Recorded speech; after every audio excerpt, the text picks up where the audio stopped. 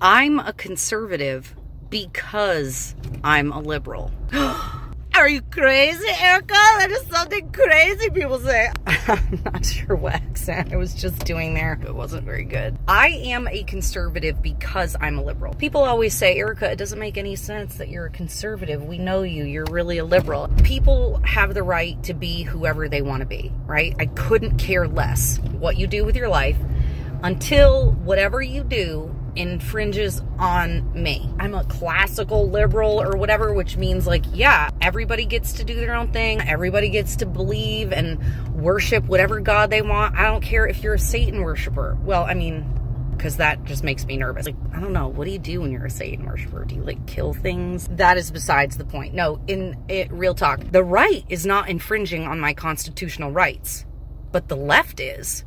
And so in order for me as a liberal person to maintain the ability to say and do whatever it is that I think and want to do for myself personally and my family personally, I had to become a conservative. What it means to be a conservative is to conserve our personal liberties. It's to conserve the Constitution and the founding of this country. It's to conserve our constitutional rights. If you're like me and don't care about who people are having sex with or what kind of clothes they like to wear, if you, like me, believe that you should judge people based on the content of their character, not the color of their skin or the nature of their genitalia, then you're actually a conservative.